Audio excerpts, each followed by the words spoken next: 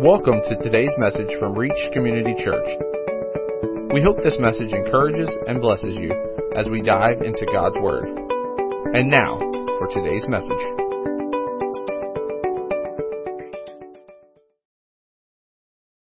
Not to completely deviate from our last 4 weeks where we talked about what it means to be disciples. If you missed all of those, here's one thing that you can know about our church. Jesus came, lived a sinless life, died on the cross so that we can have life in Him and follow Him, be a part of His life. That's what we spent the last 4 weeks talking about, that Jesus didn't come here so that we could identify as Christians and sign up to a club that gets us special benefits for whatever. He came to be our Lord and Savior that we follow, that we give our lives to, that we say that there's something bigger than us out there in this world, and He has a mission for us to be on.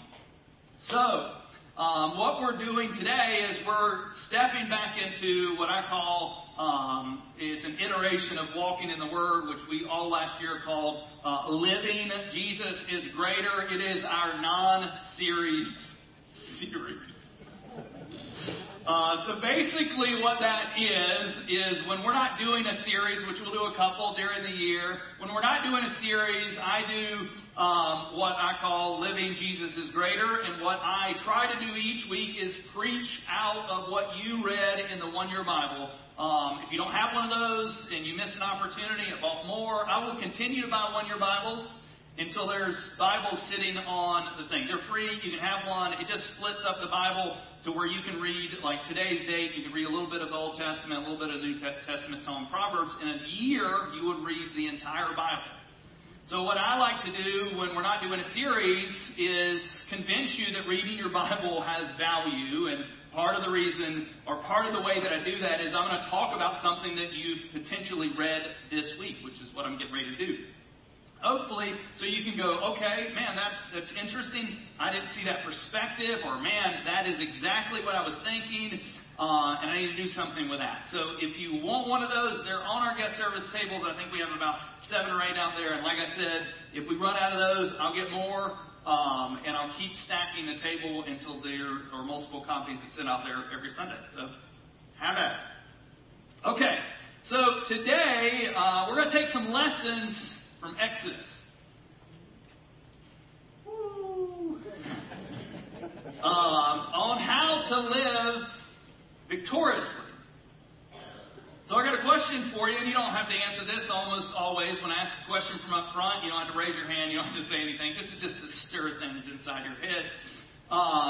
Do you feel victorious? Do you feel like, man, I'm a conqueror, like ain't nothing in my way, like I am moving forward with Jesus. Life is great. Just stir that in your head for a second. If you don't feel that way, today is just for you. Our biggest problem that we have in walking in victory is typically us. We have a strong enough Savior. We have a God who cares for us, that has purpose for us, that will never leave us nor forsake us. We have a God that is full of power, which we'll see today. And almost always, God is either leading us in something or through something, but it is almost always us that handicaps ourselves from receiving what God has given us. Either we have lost faith or faith and trust in our deliverer. We're like, well, He just can't, or man, I don't know what I should be doing in this scenario. When this happens, we start fighting in our own power and strength. And to be completely honest, and if you've been around our church long enough, this is not a new statement. You're not strong enough to overcome what you had to overcome. You weren't made to. If we were made to, God would have set things in motion and just left. He would not have come back and done all the things that we could not do to set us free. Our victory, and this is my one thing that we're going to hit over and over again today, our victory comes from God alone. Let's pray. Heavenly Father, whether we believe that statement or are currently struggling with that statement, it is you and you alone that can free us from our own sin, from our own issues, that can set us out of the things that we're currently struggling with until we're willing to surrender to you, to trust you, to have faith in the process of what you're doing in our lives. We won't have the victory that you've already given us in the cross. So that today, let us see the Israelites and Moses through the lens of your power and your capacity to deliver a people. Your people. And Lord, I believe that there's people in this room that are your people, that are trapped, enslaved in things that they want freedom from, but they just don't have the power or the ability or the know-how. And so, Lord, today, Lord, I pray that you would start the process of us believing that it is you and surrendering to you for the victory that you call us to. I pray these things in Jesus' name. Amen. Well, side note, I failed to mention this earlier. That thermostat over there is stuck at 74.5, so it's a little warm up here, so I have pit stains that develop. It is because of that. If you feel a little warmer than normal, it's not because, we want you to feel like what it could be down there. That's broken. And the problem is, if you go over there and you hit the up, it will go up. It just will not go down. That's why it's 74.5. Anyway, so if you feel warm, it's that. So what I want to do, we're going to be in Exodus 14 in just a second, verses 3 through 18. And I'm going to talk through part of that, but I want to lead this. I think sometimes we falsely assume, or I falsely assume, that everybody's on the same page and understands that I'm going to talk about the exiles from Egypt and not have an idea of what's going on. So I'm going to give you a little bit of background, a little bit of context. God wanted a people. And so he called Abram, that was not, a person of God. He wasn't anyone. God chose Abram out of the people that were there and created a people for himself. Changed his name in the process, which God does that a lot because you didn't have the capacity to become what you were going to be. Abram didn't have the capacity to become Abraham without God. And in it, I think it was in Genesis 13 or 14, God prophesies to Abraham that he was going to be a great nation, a people separated for him specifically, but they would be enslaved for 400 years in Egypt. This was at the beginning of the people. And so Abraham has kids, and Abraham's kids have kids, and then there's the 12 sons, and one of the sons is a little bit annoying. Joseph. They get rid of him. They sell him into slavery. I know some of you out there with siblings, you're like, yes, that sounds like a great idea. I'd love to get rid of so-and-so, fill in the blank. So they sell him into slavery, and he goes to Egypt, and for almost 2 full decades, he's either enslaved in a house, being a servant, or he's in prison. And then he gets freed and is there in the right place at the right time to save the people of God. Beautiful story. Joseph is my favorite Old Testament character. If you've not read it this year, read it. I think it starts in Genesis 40-something, ends in Genesis 50. Great story. Saves his people, brings all of the family of Israel. I think it was 70 people at the time to Egypt. And the Pharaoh loves Joseph because he just saved his country. And not only did he save his country, but he got everything to be owned by Pharaoh. Because in the 7 years of starvation, people had nothing. They're like, it's better for us to give up this and give up that. And they give up everything, even their land. And so he moves all his people there. He gives them the choice place to live, and they multiply and multiply and multiply and multiply.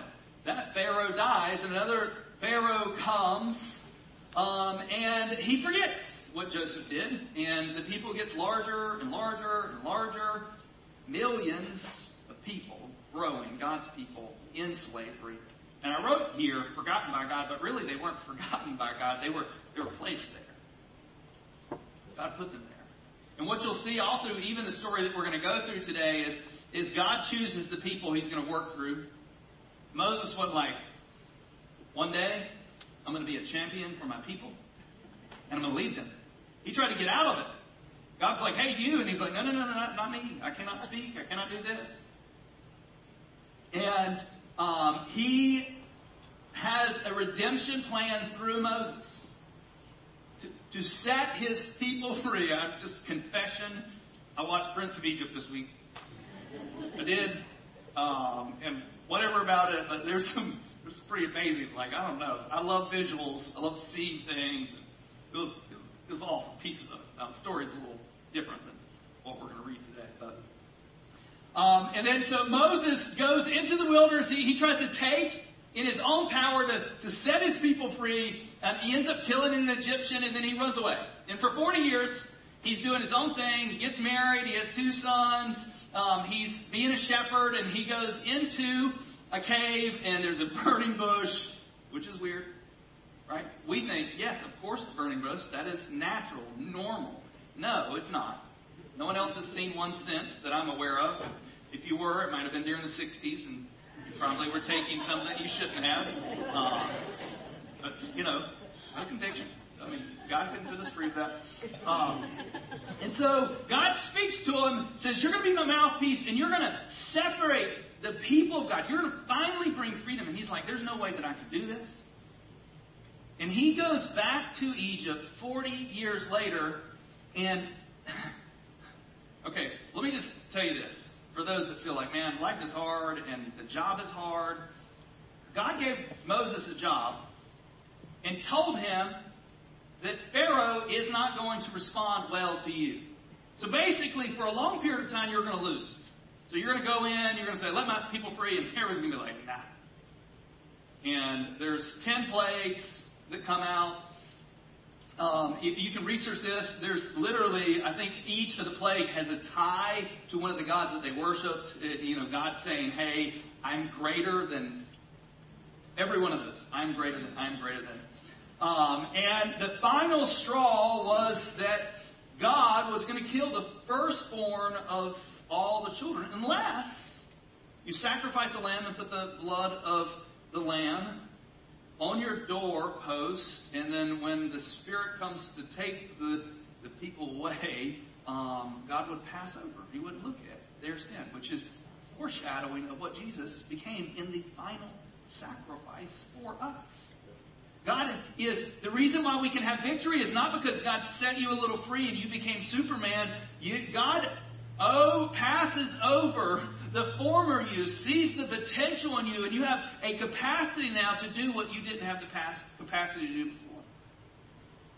And so, Pharaoh's finally broken, and he releases them to go. He lets them go, and they're free for the first time. And not just free, like God took care of them. God's like, I'm gonna take care of you, and on your way out, basically Egypt is like, take whatever you want. Everybody's like taking their nose rings out, giving them gold and silver, and be like, just leave. Leave.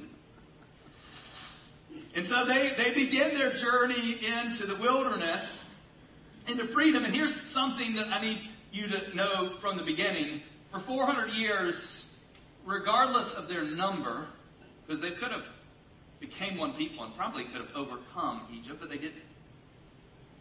So they couldn't grant their freedom from Egypt. And at one point of getting out of Egypt. And they can't get their freedom out of what we're going to see right now, because God brings victory. So we're going to pick this up in Exodus chapter 14, verse 3. For Pharaoh will say of the people of Israel, Pharaoh is coming to his senses and going, oh my gosh, we just let our labor force, our free labor force, leave. They're wandering in the land, and the wildness has shut them in. Pharaoh's like, oh man, they are now trapped. They're out there. They've put themselves in a position that they're vulnerable and they can't go anywhere. And I love this, and you'll see this over and over again. For those that that don't necessarily like the sovereignty of God or the will of God, it says right here, it says, and I will harden Pharaoh's heart. So Pharaoh's not seeing wisdom. He's hardened. He's like, I'm going to get these people back. And he will pursue them, and I will get glory over Pharaoh and all his host, and the Egyptians shall know that I am the Lord. And they did so. Really, God, as much as He trapped the Israelites, He's setting a trap for Pharaoh. Verse 5. It says, when the king of Egypt was told that the people had fled, the mind of Pharaoh and his servants was changed towards the people. And they said, what is this that we have done? That we have let Israel go from serving us. So he made ready his chariots and took his army with him. And he took 600, the chosen chariots and all other chariots of Egypt with officers over all of them. And the Lord hardened the heart of Pharaoh, king of Egypt, and he pursued the people of Israel while the people of Israel were going out defiantly. The Egyptians pursued them, and Pharaoh's horses and chariots and his horsemen and his army, and they overtook them, encamped by the sea of... Man, I listen to these. Anybody else, if you have an irrational fear of saying words that are in the Old Testament that you don't know, I even separated how some of these words sound, but I'm just going to go with it. Encamped by the sea of Pi Hiroth, in front of Baal Zephon. There we go. So God, here I left this out. So God led them away from the Philistines. I think it was the Philistines. Because He's like, they may see these warriors and get fearful and go back to Egypt. So He led them a different way. So God put them in this position. Some of you are like, why am I here? Why has this happened to me? God led the people of Israel to where there was a mountain that they could not overcome, a sea that they could not overcome, and the enemy. That's where God placed them into that encampment. They were there, not by their own wisdom. They weren't like, okay, this is the brilliant strategy that we're going to do. We're going to put ourselves in this position. No, they locked themselves in a trap. Verse 10, it says, and when Pharaoh drew near, the people lifted up their eyes. I love the people of Israel because we have not changed. And I say we because we became the family of God, and you think they just saw, I think we think this, and we judge the Israelites because they saw these 10 miraculous plagues that came, and here's the beauty of it. Where they lived, the plagues didn't touch them. So they sat and watched the people of Israel, not the people of Israel, the people of Egypt get decimated. Crops, animals, fire from heaven, bugs, boils. They see it and nothing touched them. And then a little bit longer, and this doesn't change after this encounter, okay? I just want you to know this is what we as a people do over and over again. We forget the mighty hand of God. Their eyes lifted up, and behold, the Egyptians were marching after them, and they feared greatly. And the people of Israel cried out to the Lord. Verse 11, and they said to Moses, is it because there is no graves in Egypt that you have taken us away to die in the wilderness? You're a whiny people. Whether there was not enough land to be buried over there, so you took us out here to die. It says, what have you done to us, bringing us out of Egypt? The thing that they cried to God. God heard their cries for freedom, gave them that, and they're like, Moses, what did you do? Why'd you do this to us? says, leave us alone that we may serve the Egyptians. For it would have been better for us to serve the Egyptians than to die in the wilderness. Ever felt this way? I think sometimes we have this ideal image of what it means to follow God and how good He is, which He is, but we have this translation that we feel that we can do whatever we want, not suffer any consequences to our continued actions of sin. And I don't mean damnation. I just mean the consequences of our sin. Like if I go out and punch somebody in the face, there's a consequence to that sin. Right? If I go take something from your house, nowadays everybody got video camera and you see me smiling. I don't know if you've seen all these videos of people just walking into stores and just stealing stuff. There's consequences. And they're thinking it's better for us to be left in slavery. I think sometimes when we step into the freedom that God's called us to, it's difficult because we're swimming against the current. We're stepping into things and ways of living. And in our political culture, there is things that we cannot stand for. We cannot. And it's difficult because in our day and age, when we make statements about things, we are being violent.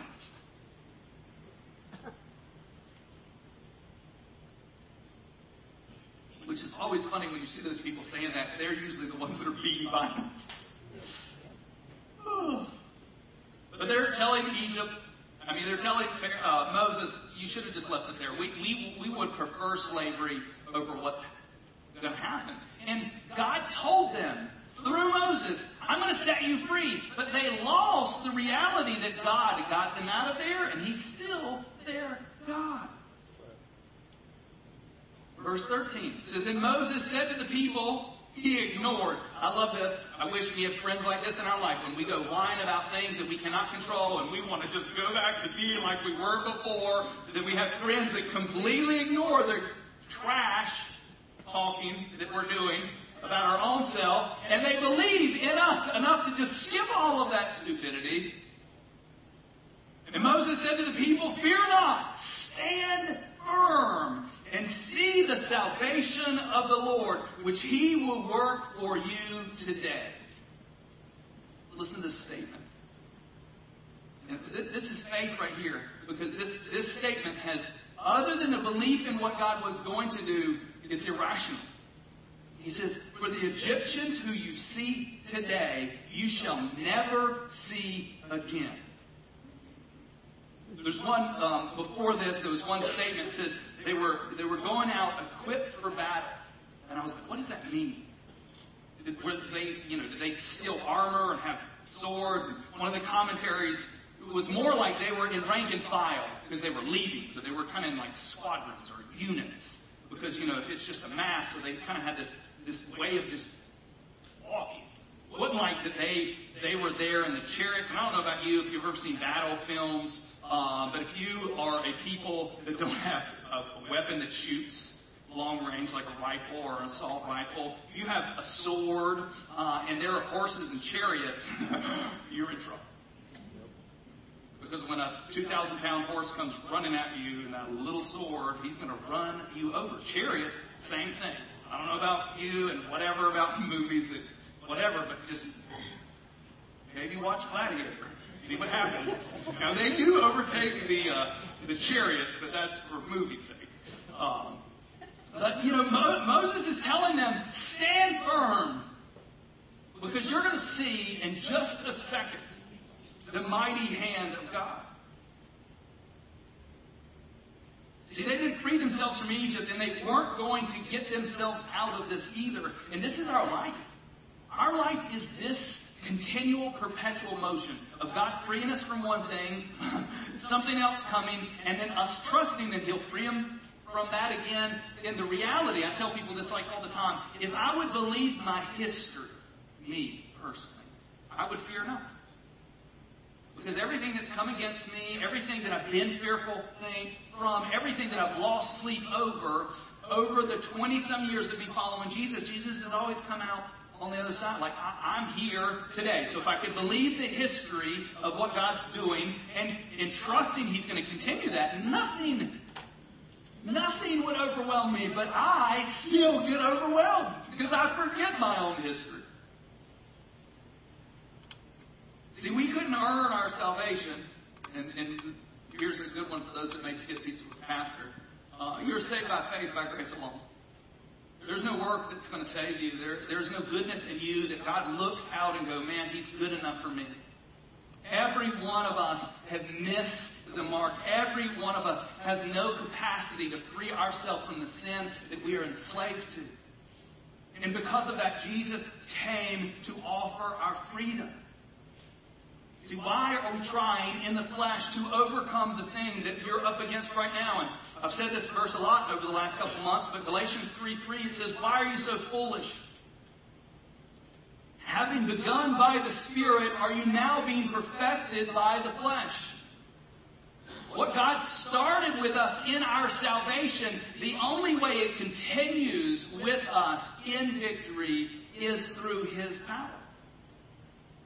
Not our own. And in verse 15 it says, the Lord said to Moses, I love this. See, the people whine to Moses. Moses is like, stand firm. Moses whines to God. And God's like, why are you crying to me? Why? Like, which he does a lot. He comes sometimes just telling him, like, God, just take me away. Take me to heaven right now. Like, just leave these, just get rid of all the people and let me go. Tell the people of Israel to go forward. Could you imagine? They're standing at the open sea. And then some people are going to be like, well, I read a commentary that says it was actually the Sea of Reeds. Well, whatever sea it was, the water that was left over killed the army of Egypt. So, like, whether it was a big ocean or it was a Sea of Reeds that got, whatever. It was water that they crossed.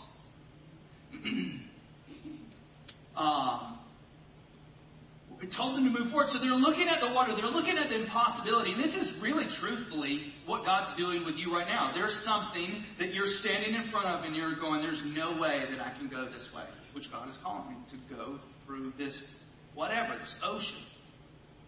And a lot of times, and you see this with Peter later on when they see Jesus walking on the water, he says, if it's you, Lord, call me out there. And he steps out. If he just believed that he could walk on water but never stepped out of the boat, he would have never... Sometimes we got to step into the unknown.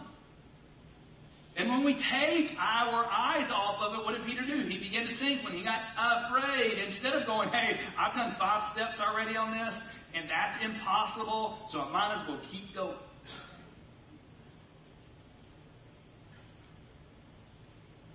It's almost like God saying, trust me, I have a plan. Verse 16. Lift up your staff and stretch out your hand over the sea and divide it, that the people of Israel may go through the sea on dry ground. I don't know about you, but if you've ever been to a pond, a lake, or whatever that's low, have you ever stepped out onto that low area? It's a mess. It's not dry ground. So not only did God separate the water so that millions of people could walk through it, and I'm sure it wasn't single file, because you know how long that would have taken, walk through it, and it was dry ground. It wasn't muck and mud. I tell you what, and I like whatever about Prince of Egypt, but like, man, when they're walking in there, they see the whale or whatever. Man, you see the power of God. Verse 17. He said, he didn't want to just, because I don't know, if I was Egypt and I saw this, I'd be like, nah, I'm out. I'm out, Pharaoh. You do whatever you want, but I'm not going into this. I'm not. But look what happens. Look what happens. And I will harden the hearts of the Egyptians so that they'll go into this crazy place. They'll follow them there. So they shall go in after them. And I will get glory over Pharaoh and all his hosts, his chariots and his horsemen. And the Egyptians shall know that I am the Lord, when I have gotten glory over Pharaoh, his chariots, and his horsemen. You know what happened? It's exactly what God did. They walked through, got on the other side of it, and when they got through the other side, the whole Egyptian army gone. And guess what didn't come up after them after this place? The Egyptians. Was this the end of their whining? Was this the end of their questioning the goodness of God? No. Like, read through the life of the people of Israel as they leave. They are a people that forget. You are, and I don't mean this in a judgmental, because I don't. We all in this room forget the goodness of God. There's been miraculous things that God has done in your life, and then you'll step into another area that's even lesser what He freed you from before, and you're like, I don't think He can do it. I don't think He can do it.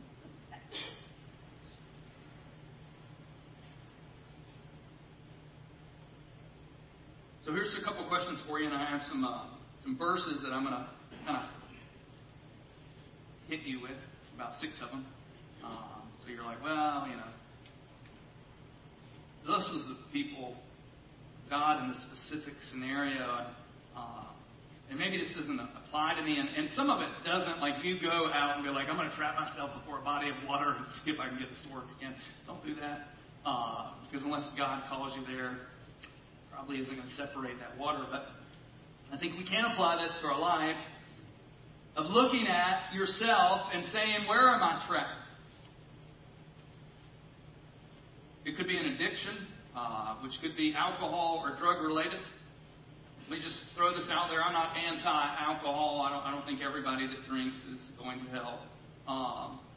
But alcohol is dangerous. And most of us shouldn't drink because it's dangerous for us specifically. There's addictions to pornography and lustful things that are circling in this room.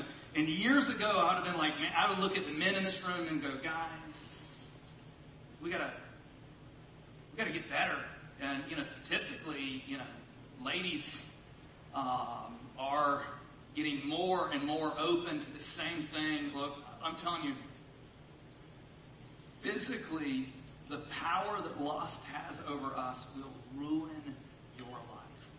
Some of us are living in the consequences of that right now. And so some of you may be going, well, I've just never been able to get free from that. And maybe it's anger. Maybe you're just angry. And everywhere you go, you're angry. Every time you get in a car, you're angry. And you watch videos of people getting angry and be like, yeah, I want to do that. I want to get out and punch somebody in the face. But you don't do that. And maybe you're thinking, like, I just want to be free of that. I don't want to be an angry person. Maybe you're judgmental. Maybe you're sitting here going, man, I'm better than all these people. I don't have no lust problem, and I'm not drinking heathens. He said that it's not a sin. Well, it is a sin, and everybody's going to burn in hell if you have a sip of alcohol. And that self-righteous, self-glory side of you is literally destroying your life. And you look at people made in the image of God, and you don't see hope for them. See, our culture right now, there are things that are destroying our culture right now. I'm terrified about what goes on in the public school and things that they want to introduce. Like, their sexuality should not be introduced to our children at a young age. Shouldn't I remember listening to this guy years ago, and he said, look, he was talking about his own kids, not in the school system. He's like, how do you answer questions? He says, like, the way we ask, if a kid asks us a question, I give them as much information as they're like, okay, like, how are babies made? Mom and dad love each other. And a little kid's going to be like, oh, that's awesome. And then later on, they'll come and go, how are kids made technically? You give them a little bit of information. If they want more, you give them more information. But we don't just present information with people. But hear me in this. There are people in our world that are going to be children of God that you would look at right now and go, they don't belong. Whether it's, I'm not even going to say some of the words. Whether it's all those letters that are connected and that letter system that gets longer and longer. They, like us, have sin issues. And you know what can solve those sin issues? Jesus. Amen. And so we need to be a people that will experience a freedom in us that will make us humble so that we can also offer to other people the same freedom. Because all of those people that are broken in our world were still created in God's image. And you'll find story after story of lost causes that are brought back in, prodigal sons that are brought back in, and they become some of the most treasured possessions. You know, what did even Jesus said, what does a shepherd do when one of the sheep disappears and the 99 are safe there in this one spot? He goes out and gets the one. But if we want to allow ourselves to experience victory, we cannot lead someone else. So where are you trapped? Where are you stuck? Where have you failed to free yourself? Fill in the blank. What is that thing for you? Because everybody in this room, if you're like, I don't have anything, then pride is your issue. Start praying for humility. But if there's that thing that you just can't overcome, I want you to hear me. There is no victory over that thing without Jesus. Now, there may be momentary. There may be moments that you're like, I'm free from this. I've been at this game long enough that everything that I felt like, man, that's never going to be an issue for me ever again. Given the right scenario, it's an issue.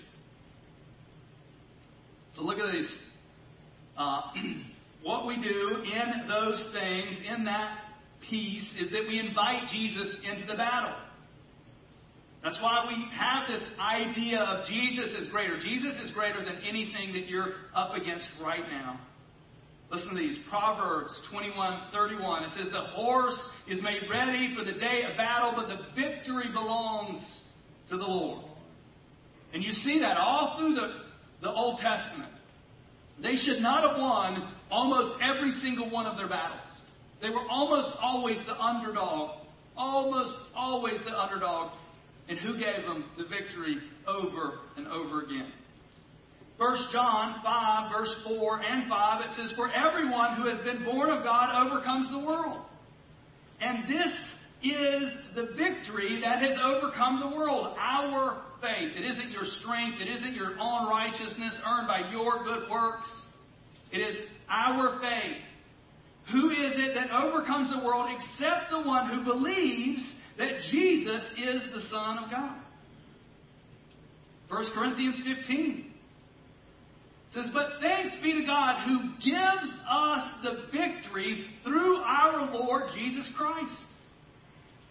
Ephesians 6:10, right before he goes through the armor of God, it says, finally, be strong in the Lord and in the strength of His might.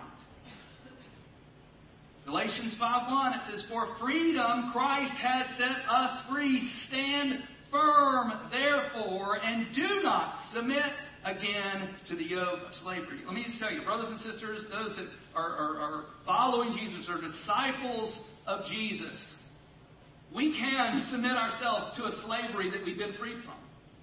We can pick up that yoke again and try to live under it. I believe that what God started in us, He will bring to completion.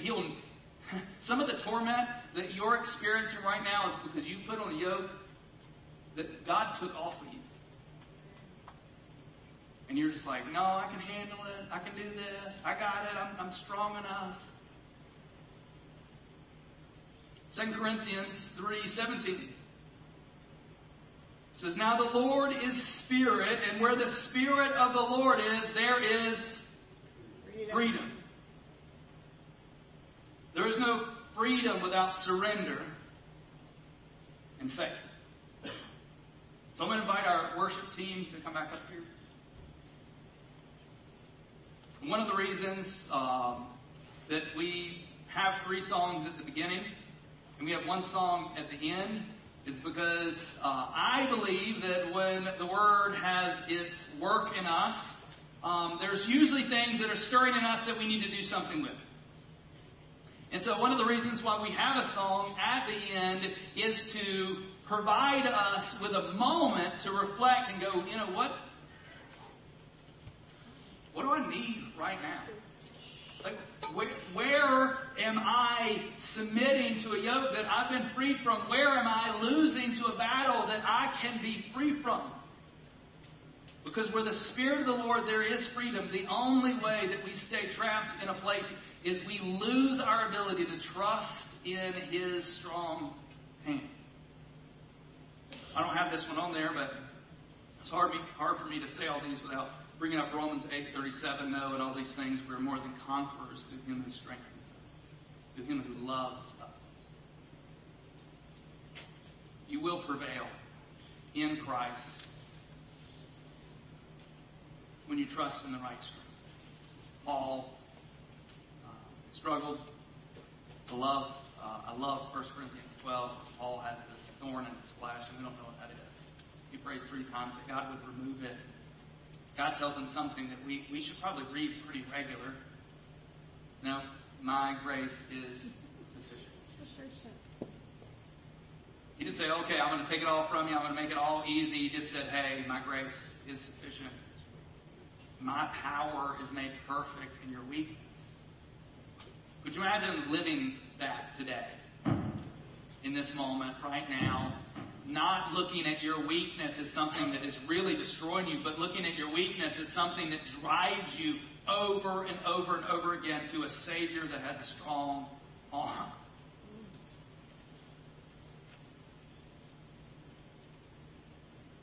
So I say this, and we have a little, for those that are really warm and need prayer, the back door is open, so it's a little cooler back there.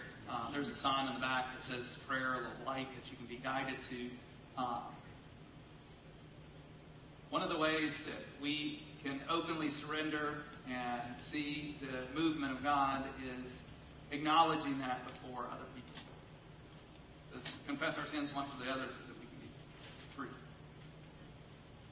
And I think sometimes we have a stigma that if you walk back to this prayer that you have the issue. If you walk back there and someone's praying over you that there's something wrong and broken with you, well, let's just all admit right now that there is something wrong and broken with every one of us. Amen. And until we're ready to acknowledge that and surrender to it, you will continue to lose the battle that God has granted you victory over. So whatever that thing is, my encouragement to you today is to surrender and to begin to step forward. That's all that Moses said to the people of God, is to step forward. Keep moving forward. And it's difficult, and you will fall on your face. Saints are just sinners who continue to get back up. And that will be the grace that Reach Community Church lives under. We don't want perfection. We just want to help you walk in that freedom. And when you fall on your face, I don't want you to ever look at this place as like, man, I'm going to be judged because I did this or I did that. If you're ready to acknowledge that I don't want to be like that, come back. Acknowledge.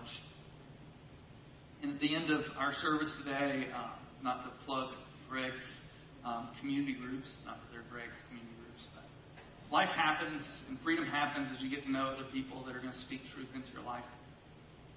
So don't settle with just what you can experience by having worshiping together and hearing the word together.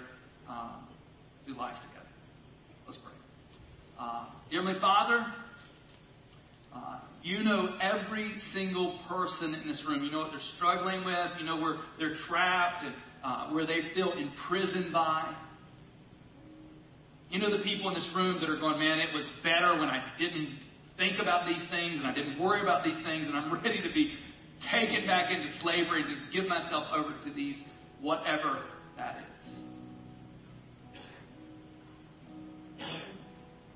And Lord, you, like Moses, you just ignore our whining and our speaking those untruths about wanting and believing that other way is a good way for us. God, we want freedom. And Lord, I believe right now that you're just asking your sons and daughters in this room to be honest with you. Maybe for the first time in a while, you say, I don't want this life. I don't want that thing that's over me that I can't get away from. I want freedom. Lord, I believe where the Spirit of the Lord is, there is freedom. And so, Lord, I'm just asking right now that you would give me the power to overcome. And so, Lord, I pray that not only today would be a beginning of walking in freedom from things in our life that are overwhelming us, but it will also be a day that people, maybe one person in this room, finally takes you serious. Finally believes that you are good, that you want things for us, you want life, and you have a better way. Lord, help us surrender to that truth today. We pray these things in Jesus' name. Amen. Thank you for listening to today's message. For more information, be sure to visit us online at reachcommunitychurch.com.